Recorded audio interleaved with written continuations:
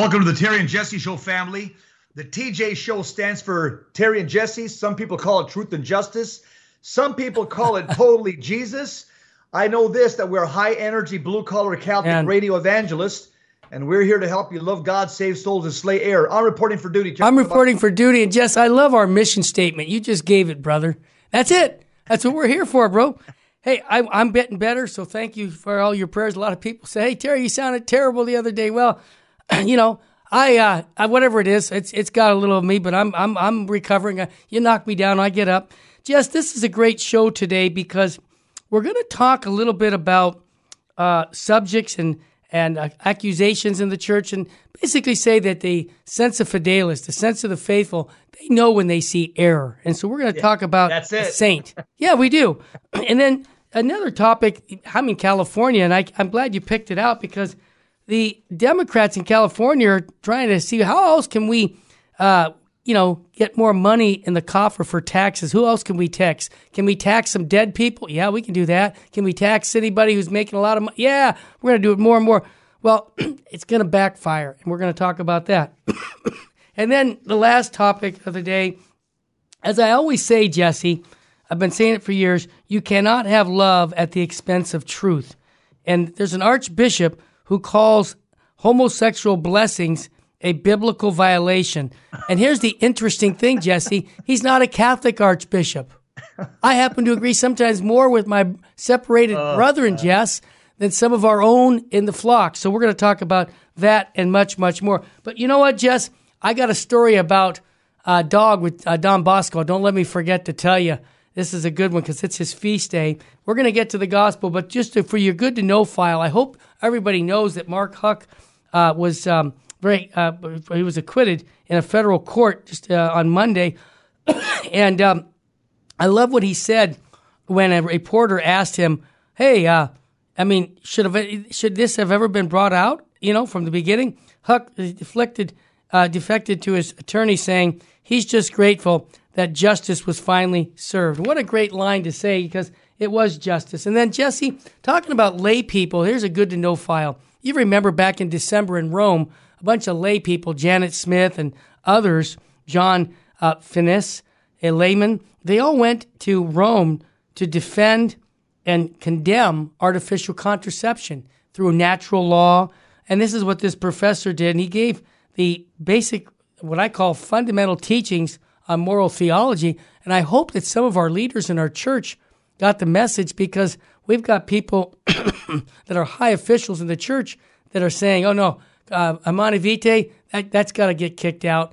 Well, I'm sorry to have to tell you this, but it can't be kicked out because it's part of the deposit of faith in the sense of the moral teachings of the church. So that's my good to know file. How about yours, Jess? Yeah, I just want to, on my good to know file, I want to talk just a little bit briefly about St. John Bosco and then proclaim the gospel of Jesus Christ, today's gospel. St. John Bosco, he devoted a great deal of attention to the question of how young people could be formed for a good, holy Christian life. Amen. That's something that consumed him. Yes. And he chose love rather than severity as his tool for teaching children to treasure God's will and promise. St. John Bosco, he reminds me of Psalm 119. There's a psalm that says, how shall a young man remain sinless? By obeying your word. I have sought you with all my heart. Let me not stray from your commands. John Bosco knew this intuitively. He knew that Psalm 119 was the way, the way to raise young people to a life of virtue. At the time of St. John Bosco, industrialization and rapid growth characterized life in 19th century Turin, Italy. St. John Bosco was moved by the needs of the indigent boys in the city, the poor boys, the indigent boys, the homeless boys. So the young priest, John Bosco, he founded this the oratory. His total dedication were to programs that brought the boys together for mass, games, and nature, and also study on Sundays. He started night classes to teach them to read, and with the help of his mother, he took in 6 homeless boys in 1857. By 1862, he was providing accommodations for 600 boys. Incredible. He raised funds tirelessly and promoted dedication to the Sacred Heart. By the time of his death in 1888, the order he founded to continue his work, the Salesians, had 768 members. Today, it's a worldwide congregation. St. John Bosco, pray for us. And let me give you two stories, Jess. I bet you didn't know this one. Watch, Jess will tell me. He's brutally honest with me. Did you know that Cardinal Zen is a Salesian, and that someone in the Salesian order, a priest who knew Don Bosco personally, is the one who influenced Cardinal Zen to become a Catholic priest? Did you know that, Jess? I know, I didn't know that. I know, man. I just found that out this morning. I said, you see how important the saints are for our lives? Now, here's another story. I know Jess knows this one because I've heard him preach on it. And, folks, this is a story where if Don Bosco was alive today, there'd be the bad guys going after him, too, because he wasn't a politically correct guy. The Masons they hated Don Bosco back then. And when many times he would go to do night calls, and he didn't have a car to drive, he walked. And for 20 years, there was this big gray dog that protected him from the bad guys. And it was a huge dog. And nobody messed with him because the dog was ferocious, okay? And guess what? No big dog lives 20 years, okay? It was an angel in the disguise of a dog. So, and Don Bosco talked about that as guardian angel was protecting him because all the bad guys wanted to knock him over the head and kill him. Why? I'll tell you why, Jesse. The same reason people want to knock out orthodoxy. I'll tell you why. Because they want compromise. They don't want Christianity. I mean, that's a strong statement. They don't want to hear about Jesus Christ, and anybody who preaches it is going to be a roadblock, a stumbling block to them. And so, Don Bosco, pray for us today because nothing's changed. Amen. Today's gospel talks about the three miracles that Jesus Christ performed. This is what the Jews were expecting at the time of Christ. One of the criterias that the Messiah was going to encompass was that he was going to be a miracle worker. And that's why many people, when they saw Christ performing miracles that defy science and nature and physics and law, they said, this guy must be the Messiah. Mm-hmm. Today in Mark chapter 5 and following, when Jesus had crossed the other side, a large crowd gathered around him, and he stayed close to the sea. One of the synagogue officials named Jairus came forward. Seeing him, he fell at his feet and pleaded earnestly with him, saying, my daughter's at the point of death. Please come, lay your hands on her, that she may get well and live. He went off with him, and a large crowd followed him. So Christ is going to perform a miracle here. But notice the person fell down at his feet. Mm-hmm. The person didn't stand up and stick their paws out and say, hey, give me Holy Communion in the hands. Well said. The person fell down at his feet. That means the person knelt. Yeah. It says there was a woman afflicted with hemorrhages for 12 years. She has suffered greatly at the hands of many doctors and has spent all that she had. Yes, she was not helped, but only grew worse. She had heard about Jesus and came up behind him in the crowd and touched his cloak. She said, if I but touch his clothes, I shall be cured. Immediately her flow of blood dried up. She felt in her body that she was healed of her affliction. Jesus, aware at once that power had gone from him, turned around in the crowd and asked, who has touched my clothes? But his disciples said to him, you see how the crowd is pressing upon you, and yet you ask, who touched me? And he looked around to see who had done it. The woman, realizing what had happened to her, approached in fear and trembling. She fell down. Again, another person at the presence of Christ. What do? They don't stand up and shake their hand. They fall down at the presence of Christ. Amen. Before Jesus, and told him the whole truth. He said to her, daughter, your faith has saved you. Go in peace and be cured of your affliction. Here's another miracle. While he was still speaking, people from the synagogue official's house arrived and said, your daughter has died. Why trouble the teacher any longer?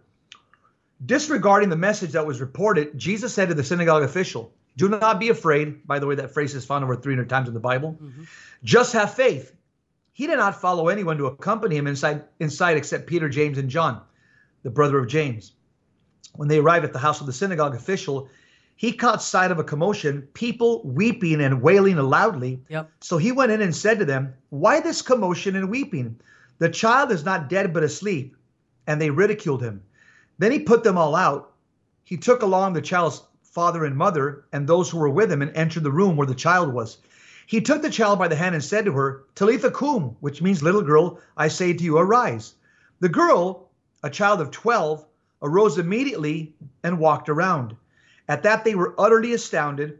He gave strict orders that no one should know this, and said that she should be given something to eat. The gospel of the Lord. Praise to you, Lord Jesus Christ. Another miracle, Jess.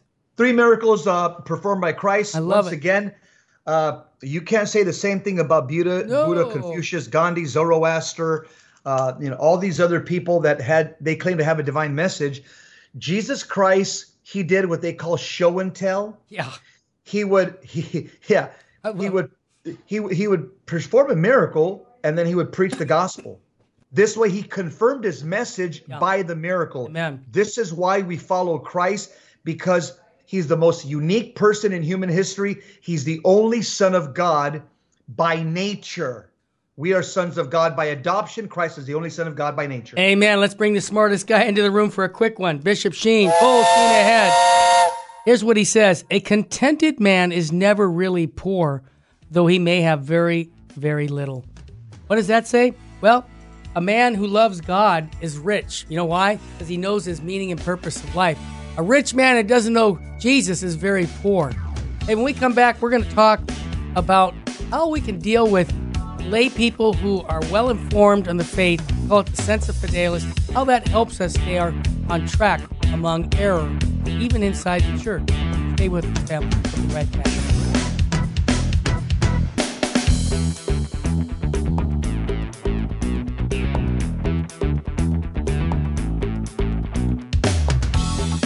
Welcome back to the Terry and Jesse Show. As you can see, if you're watching, Jess is on the road again. He's constantly, everybody who knows this, that Jess constantly is up and down the different parts of the country preaching the Word of God, and no different now. Jess, let's talk about this article that you picked out. He is to be accused by his subjects, Saint Isidore. What's that about, Jess? Yeah, the article is there's a lot of people that believe that you can't criticize as a lay person. You can't criticize a priest, a bishop, a cardinal, or a pope. That you canonically cannot do that. Only somebody who's part of the College of Cardinals can do something like that.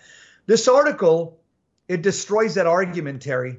So Right. let's jump into it. And just a quick note, too. Pope Francis just last week said this very same thing. He said, I don't mind people criticizing me. Bring it out. Let's talk. So I like it because over the years, it was the Italian bishops. The last time I took that note, Jess, he said to the bishops there, guys, come on. Well, we do, but we do it not for any other reason except for the salvation of souls. And that's what I want to say. Let's get into the article now, Jess. You got it, buddy.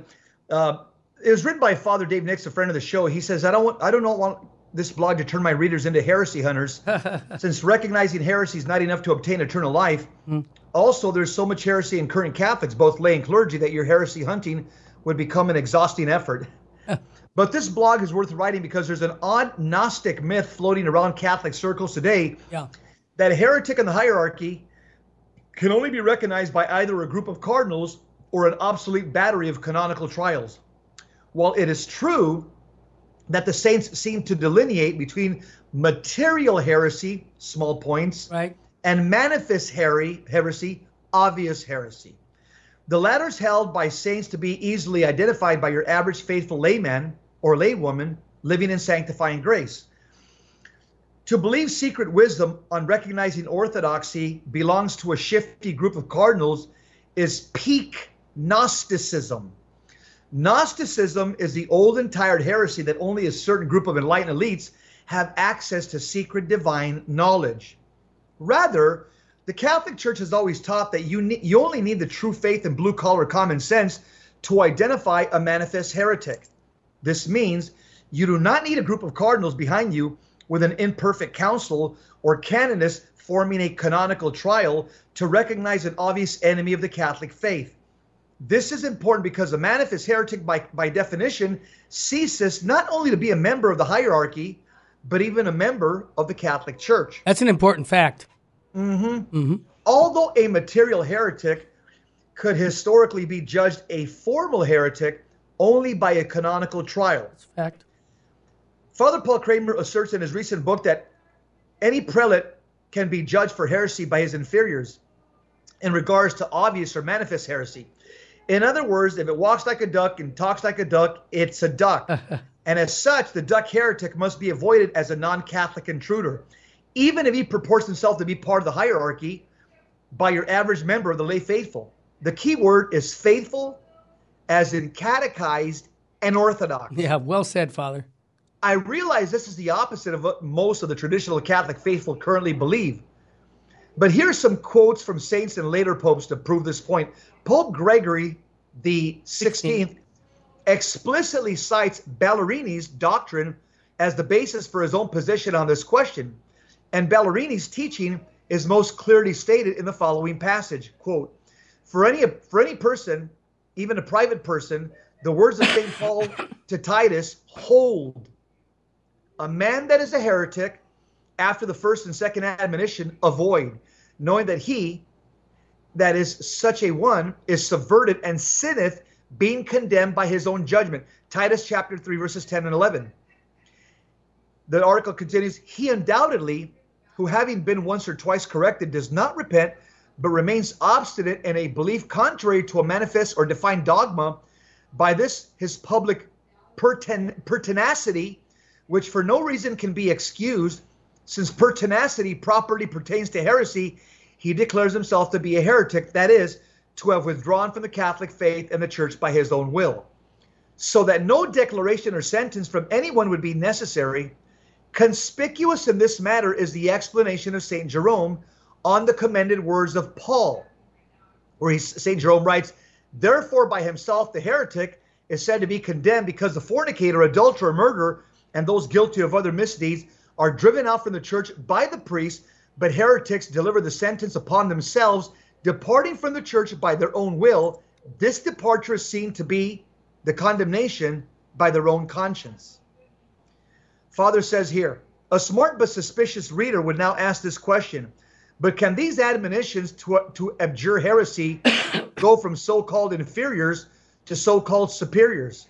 First of all, the required admonitions against obstinacy alluded to above have already been executed, even if by so-called inferiors to so-called superiors in this 21st century Catholic Church crisis, many times over against our famous heretics.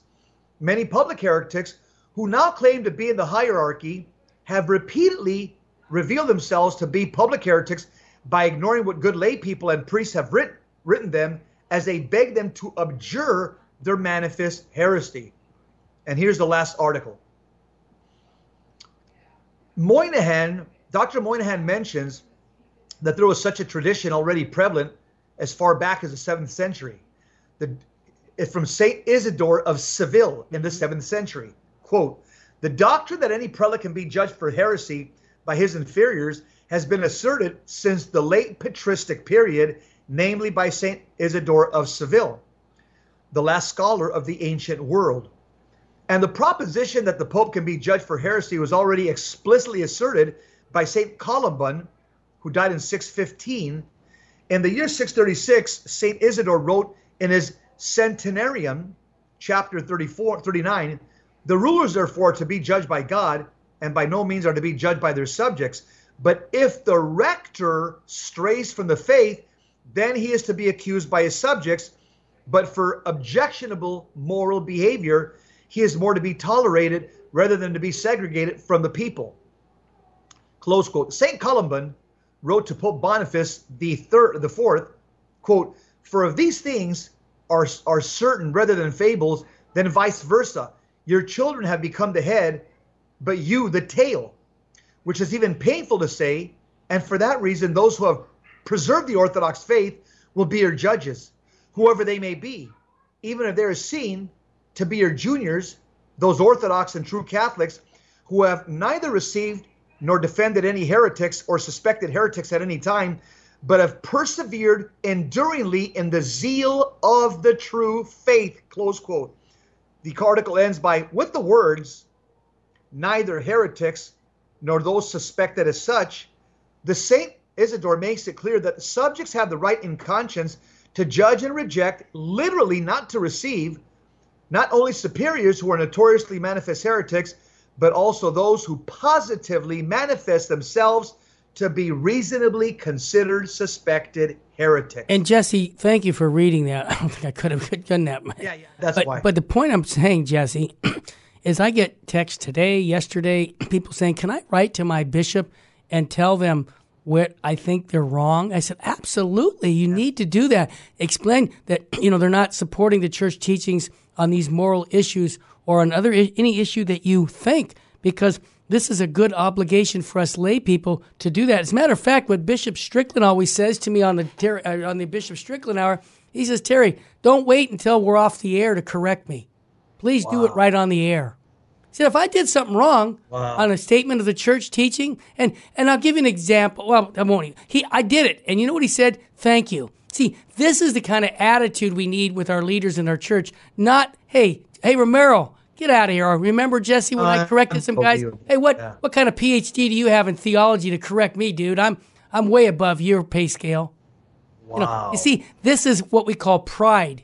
And you see, the church needs to go back to the humility that the sense of the faithful do have the faith. Because right now, many prelates, they're not even... Jesse, I'll be honest with you. I usually say this to you off the air, but I want to say it right on the air. Hey, some of these prelates, Jess, I wonder if they're worshiping the same Jesus that I worship, because I don't think they are. Terry, I agree with you, brother. You're absolutely right. There's a gift that the church gives us. When you live in a state of sanctifying grace and you're in a right relationship with God, we possess what's called sensus fidei. Amen. It's also called sometimes sensus fidelium. It's known as both ways. According to the Catechism of the Catholic Church, sensus fidei is a supernatural appreciation of faith on the part of the whole people of God. Right. From the bishops to the last of the faithful, that they manifest a universal consent in matters of faith and morals, and they actually know what the church teaches. For example, if you're living in a state of sanctifying grace and you hear somebody saying there are four persons of the Blessed Trinity, you're going to say, I don't think so. And say, well, I don't got the degrees that this guy that's espousing that. You don't have to have those degrees. You have a gift that's called sensus fidei that God gives you to protect you, safeguard your soul from error. And also help the individual who's in error save his soul by preaching the truth to him. Because, Jesse, this is something that people forget. These people who are preaching heresies or preaching watered-down Catholicism, they have souls that are going to have their exit interview. And if we don't speak up to them and tell them to repent and believe in the gospel, then we're not doing our duty. So, in a sense, you're helping those individuals find Jesus through telling them the truth, because that's what sets us free, the truth. Terry, St. Catherine of Siena, doctor of the church, she said this, and she's the one that had to tell a pope to go back to Rome from France. That's right. She said, quote, "We have had enough exhortations to be silent. I love it. Cry out with 1,000 tongues. I see the world is rotten because of silence." Wow. That's a doctor of the church. Now I'm going to give you one of the greatest Old Testament prophets, Ezekiel, chapter 3, verse 18. "If I say to the wicked, you shall surely die, and you give him no warning, or speaks the wicked from his wicked way in order to save his life, that wicked man shall die in his iniquity, but his blood I will require at your hand. But if you warn the wicked man, and he does not turn from his wickedness or from his wicked way, he shall die in his iniquity, but you will have saved your life." Why? Because you warned him. Jesse, powerful quotes. I'm going to give one Pretty quote. Clear. Yeah. Pretty clear. St. Pope Felix III, back in the 5th century, said it this way: "Not to oppose error is to approve it. Not to defend truth is to suppress it. And indeed, to neglect to confound evil men when we can do it is no less a sin than to encourage them." Why do I quote that? Why does Jesse quote Scripture? Because we're a biblical church. We need the Bible is our source of our teaching, along with the church magisterium of the church. But the Bible is at its highest form we can go with. So not using Scripture to correct somebody. I mean, we even talk about admonishing the sinner. Yeah, if someone is sinning, like you're an active homosexual, I want to do sodomy. No, I'm not going to say, "Oh, it's okay. Just do whatever you want to do." I'm going to tell them the truth because I love them. What does St. Thomas say the definition of truth is? To will the good of the other. Whoa, Jess. Powerful stuff. When we come back, we're going to talk about the crazy state of California, which I'm sitting in. Folks, put your seatbelt on. You're going to be glad you're not here. We'll be right back.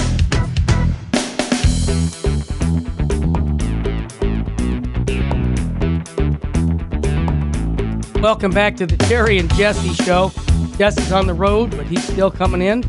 And Jess, this California Democrats are considering a wealth tax, including for people who move out of the state. In other words, they want to get you even if you don't even live in the state anymore. Tell us about that. They probably want to get me. Yeah, you're an example of that. I'm an example. The California Democrats, Gavin Newsom wants to tax me. I've been out of California for 7 years.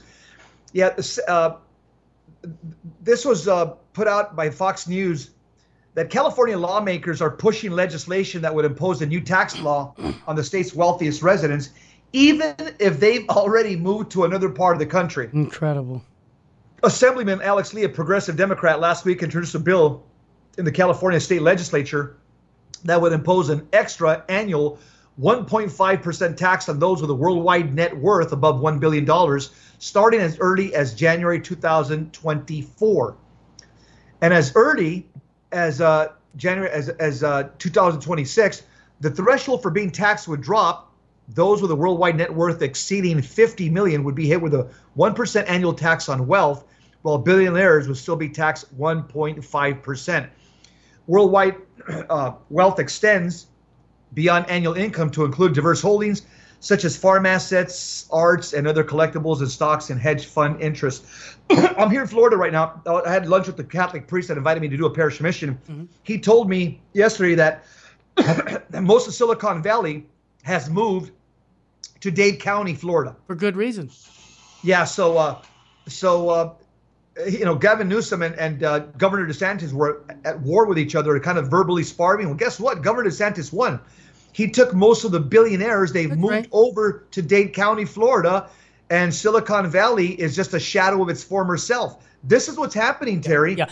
And Jesse, I might jump in and just say other countries haven't done this with the wealthy people. France did it, and they found out that their revenue stream for taxes goes down. Ronald Reagan said that exactly what happened. That's why he did tax cuts, and tax revenue went up. But here's something, if we don't get a chance to get to, that I think most people are going to be shocked to hear, that 1% of the people in the state of California pay 50% of the state income tax. And say that again. Okay, 1% of taxpayers pay about 50% of the state income tax in California. Jesse, and here's the other thing, about 50% pay nothing. So my point is, talk about an injustice. I mean, the point I'm trying to convey is, I'll give you an example. The richest man in the world left California, Elon Musk. For a good reason. He went to Texas. Richest man in the world. Is it because he can't afford California? No. It's because he wants to keep more of his wealth. And again, a priest told me last night that most of Silicon Valley moved their businesses to Dade County, Florida. Yeah. And so Governor DeSantis has a more user-friendly state for businesses. And Jesse, one more thing that's not in this article, I mentioned to you off the air, that when California, I'll give you an example. California was doing a gas tax rebate, giving people $700 with a little credit card. And I got one of these and I go, what the heck is this? So I talked to my tax accountant and he goes, oh yeah, that's Gavin Newsom. He's giving everybody a tax break because of the revenue that it generates. He thought he would give it back because of the surplus of money in California.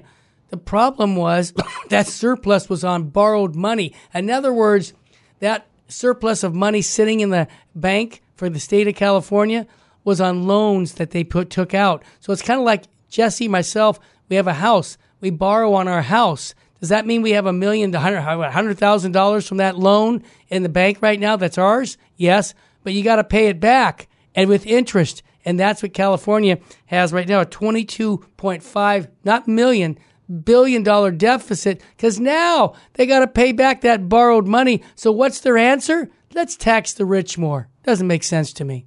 Terry, you know what? California liberals, people like Gavin Newsom and people with his mindset, these liberals, first of all, they destroy everything they touch. Number two, liberals spend money like a rich teenager spends money with his mom and dad's credit card over the summer. when mom and dad says, yeah, you can spend the summer at the family beach house with your friends. Here's a credit card. That's exactly the way liberals, that's the type No of accountability. the lack of restraint, Yep. the lack of temperances that Yep. liberals have with other people's money, Terry, It's with smart. other people's money. And the thing about it, Jesse, is as the rich people move, many of them take their businesses also. So job revenue is lost, not just on that one family that moves out, but they say, you know what? I think we could do this business in Texas or Florida or Nevada where we don't Terry, have- well, how many people does Silicon Valley employ? And Elon Musk, they're gone. They're gone. They're gone. Yeah. Yeah. That's a huge pool of Revenue of loss. laborers. Yeah, it's a revenue loss of California. So what they're doing, Jesse, is they're making a huge mistake saying, oh, yeah, we've got to tax these rich people who are, I mean, they're paying a lot of money in taxes, but you know what? They need to pay more. And so what do they say? Oh, great, I'm out of here. And then the state of California isn't going to have the revenue, and that's because the bad decisions of our politicians, and they need to get out. That's right, Terry. Once upon a time, millions upon millions of young people, they dreamed of moving to California. Everybody would say, go west, young man, go west. That's right. Why? Because you have the beautiful, endless sunshine. You have the beaches. Once upon a time, you had a booming economy out there. It seemed like paradise to a lot of people. There was jobs, jobs, and jobs. Those days are long gone. Yeah. Unemployment is rampant. Homeless is rampant. Home prices are unaffordable to young people. Yeah. Violent crime and gang activity are on the rise. You have, again, like you said, the homeless problem is everywhere. is absolutely over the top. Yep. You got, local governments all over California. They're facing these horrible financial problems because they can't run their cities. You got millions of illegal immigrants pouring into the state. Yep. You got traffic around the big cities. You got these tax rates that are absolutely outrageous. And what about crime, Jesse? Terry, Yeah. it's a very dangerous place to live right now. It is. It's, my family tells me at night in California, everybody pretty much that has a half a brain stays inside, stays indoors. Exactly. They say because the streets are like zombies. People are like walking. Anybody at 9 o'clock at night, 8 o'clock at night, they're not up to any good, Terry, out there in the inner cities in Los Angeles. That's right. And my wife doesn't go out at night, Jess. I don't let her. Yeah, that you're smart, Terry. Now, again, there's still obviously a few pockets of the state that are very beautiful that they've been sheltered from the economic nightmare that's sweeping the rest of the state. But in general, that's right. Most cities in California are becoming giant hellholes. And without a doubt, the California dream has now become the California nightmare for most residents.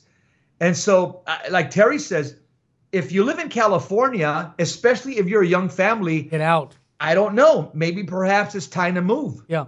Yeah. And you saw that little commercial for real estate. Oh, yeah. That's a great commercial. And it's because that's a fact. Now, again, I want to hold the politicians accountable, but I'll tell you what really speaks volumes: your tax dollars.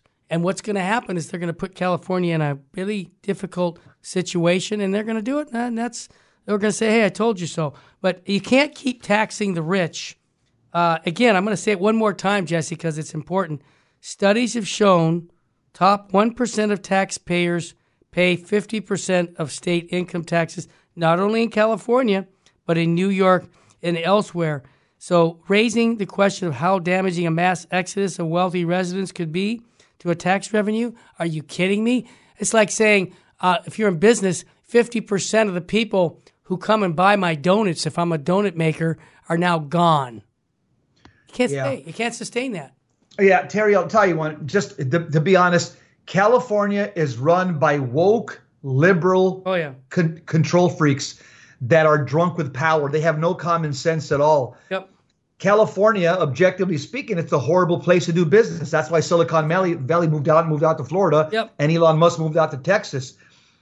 In California, the economy is a gigantic mess. It's you got, again, cities, municipalities all over California going broke, and they're going to continue to raise taxes just to survive.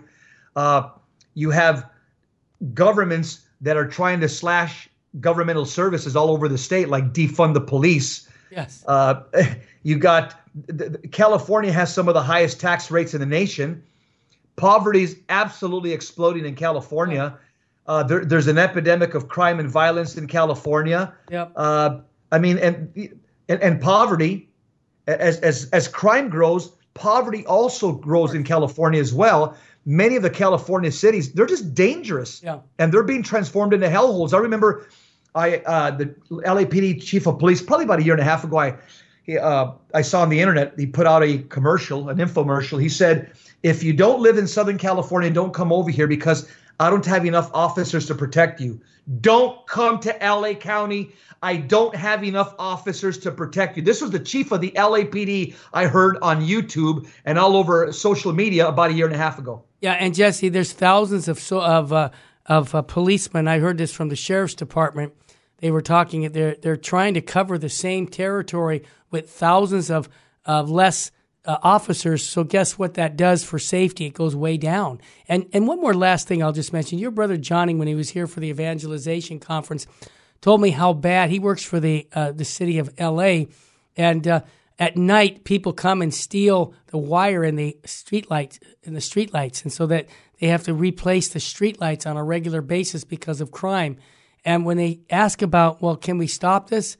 The people in the city go, oh, no, just let it go. Well, Johnny's saying they let it go. We're losing ground. When is it that the customer, the civil person, going to be benefited, and rather than allowing bad behavior to continue to grow? That's the problem, Jess. They say, well, he's on drugs. Come on, give him a break. Wait a minute. Terry, they're not going to solve the problem because political correctness is what runs California government. Yeah, it's political correctness. And also, Terry, California doesn't respect the rights of parents. Yeah. I'll just put that out there. Yeah, one of our listeners just told me he works for Metro Rail, and he said underground, and the homeless are stealing the cables there also. I said, unbelievable. How do we have a functioning state? Well, it's not going to continue to be functioning for long. Oh, gosh. Stay with us, family. We'll be God right back. us. We're going to talk about an archbishop who's not even a Catholic, giving us a biblical view on moral teaching. Stay with us. Welcome back to the Terry and Jesse Show. To join the conversation, call 888-526-2151. Now, here's Terry and Jesse. Welcome back to the Terry and Jesse Show. Jesse, this last article, Archbishop calls gay blessings a biblical violation. Are you serious? And he's a Protestant. And he's a Protestant, and he's nailing it.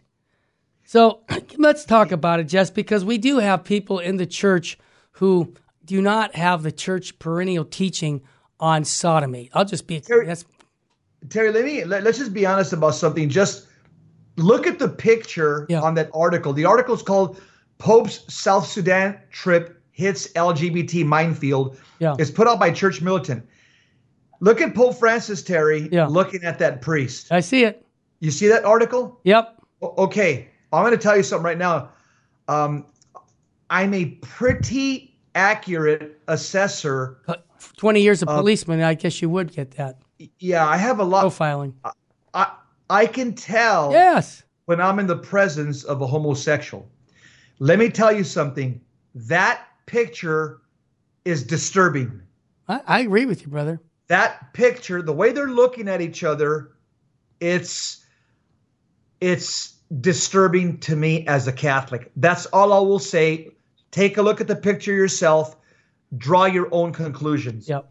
It says here, Pope Francis' visit to Africa has hit a diplomatic minefield due to the Anglican Archbishop of South Sudan's condemnation of same-sex blessings as constituting, quote, unfaithfulness to the God who has spoken through his written word, close quote. Perfect.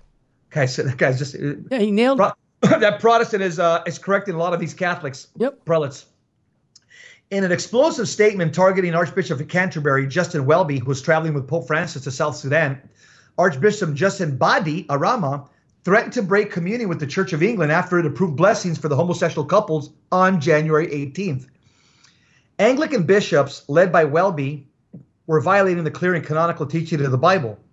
Waddy warned on Tuesday, noting how the role of Archbishop of Canterbury as a moral leader and figure of unity within the communion will be severely jeopardized.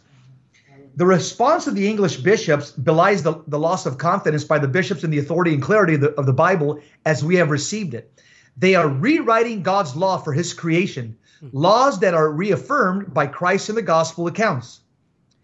The primate of South Sudan also blasted the bishops' document on homosexuality as a farcical compromise with many contradictions and no theological case made for blessing same-sex unions.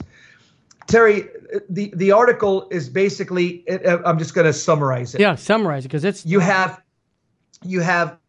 an Anglican bishop who was blasting his own church, Terry. Yeah. Because they've caved in on the issue of sodomy and homosexual blessing same-sex unions. And now you have Pope Francis, who's made very troubling statements in recent days. Yeah. And so you can see there's this cloud that hangs over Pope Francis, and people are like wondering, like what side of the fence are you on? Yeah. You seem to be speaking out of both sides of your mouth.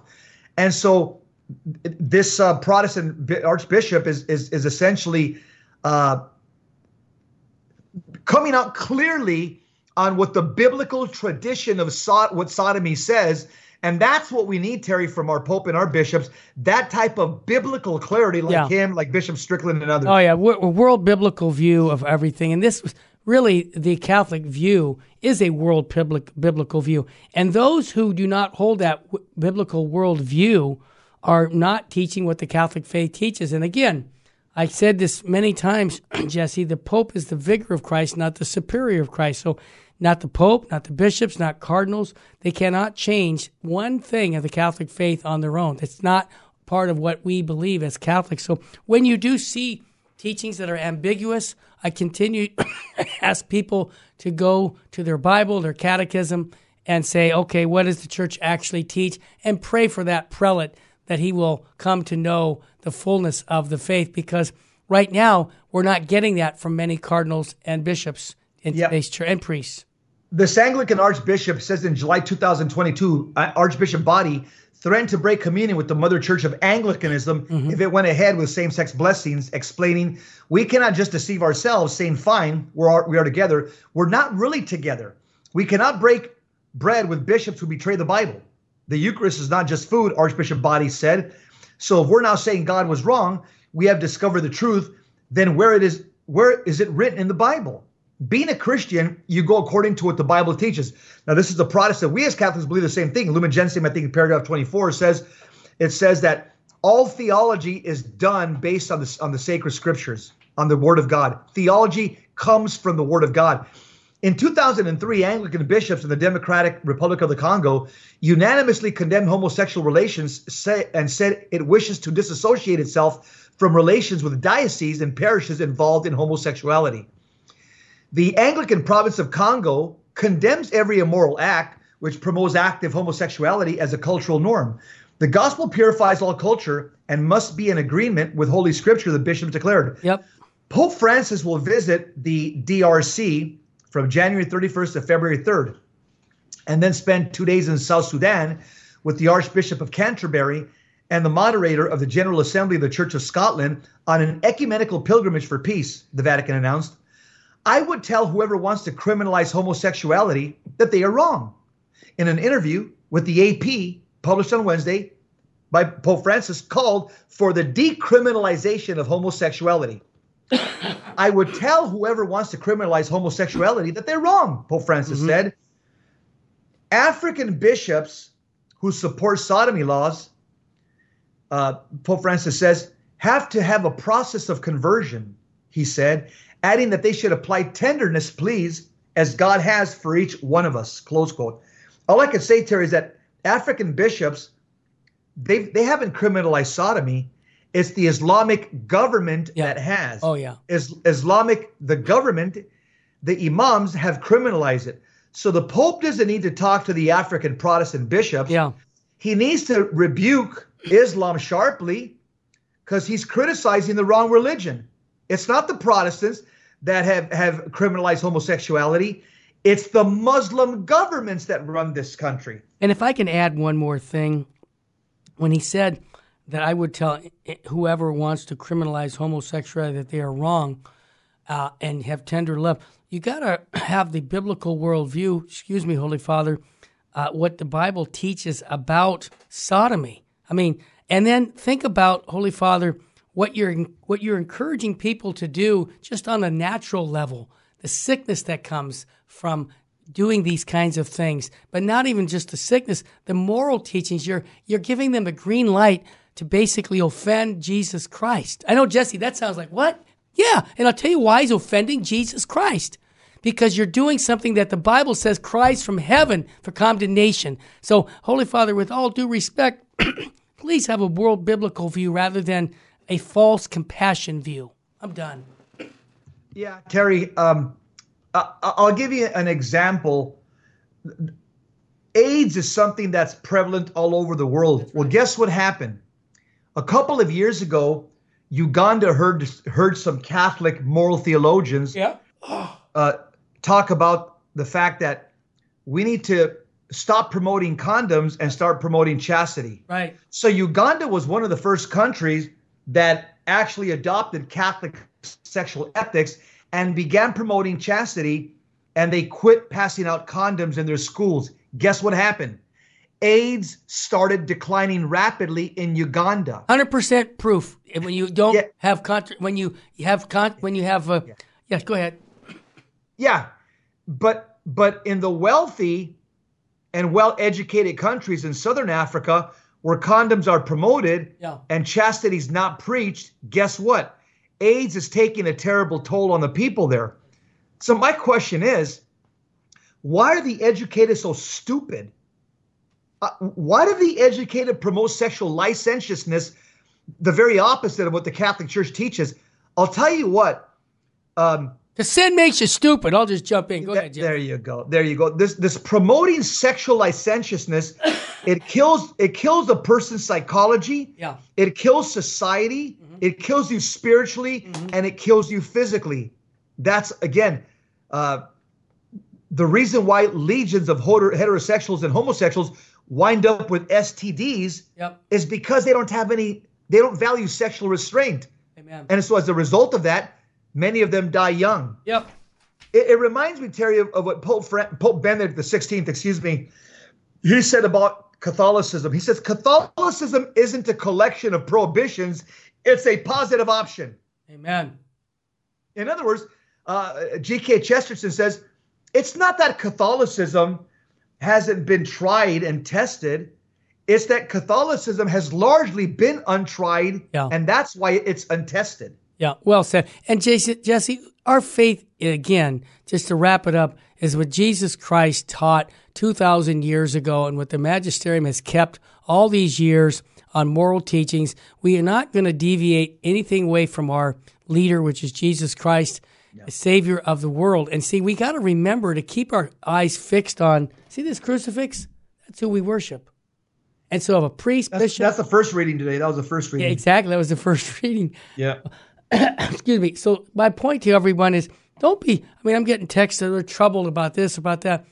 Just, you know what? Live holy lives, make reparation for the sacrileges that are being done in our church today. And they are being done today. And why do I say that? Because we get all kinds of reports about craziness in the church. But don't leave the church because of this craziness. God's counting on you to hold our leaders accountable. What Fulton Sheen said years ago. Who's going to save the church? The laity.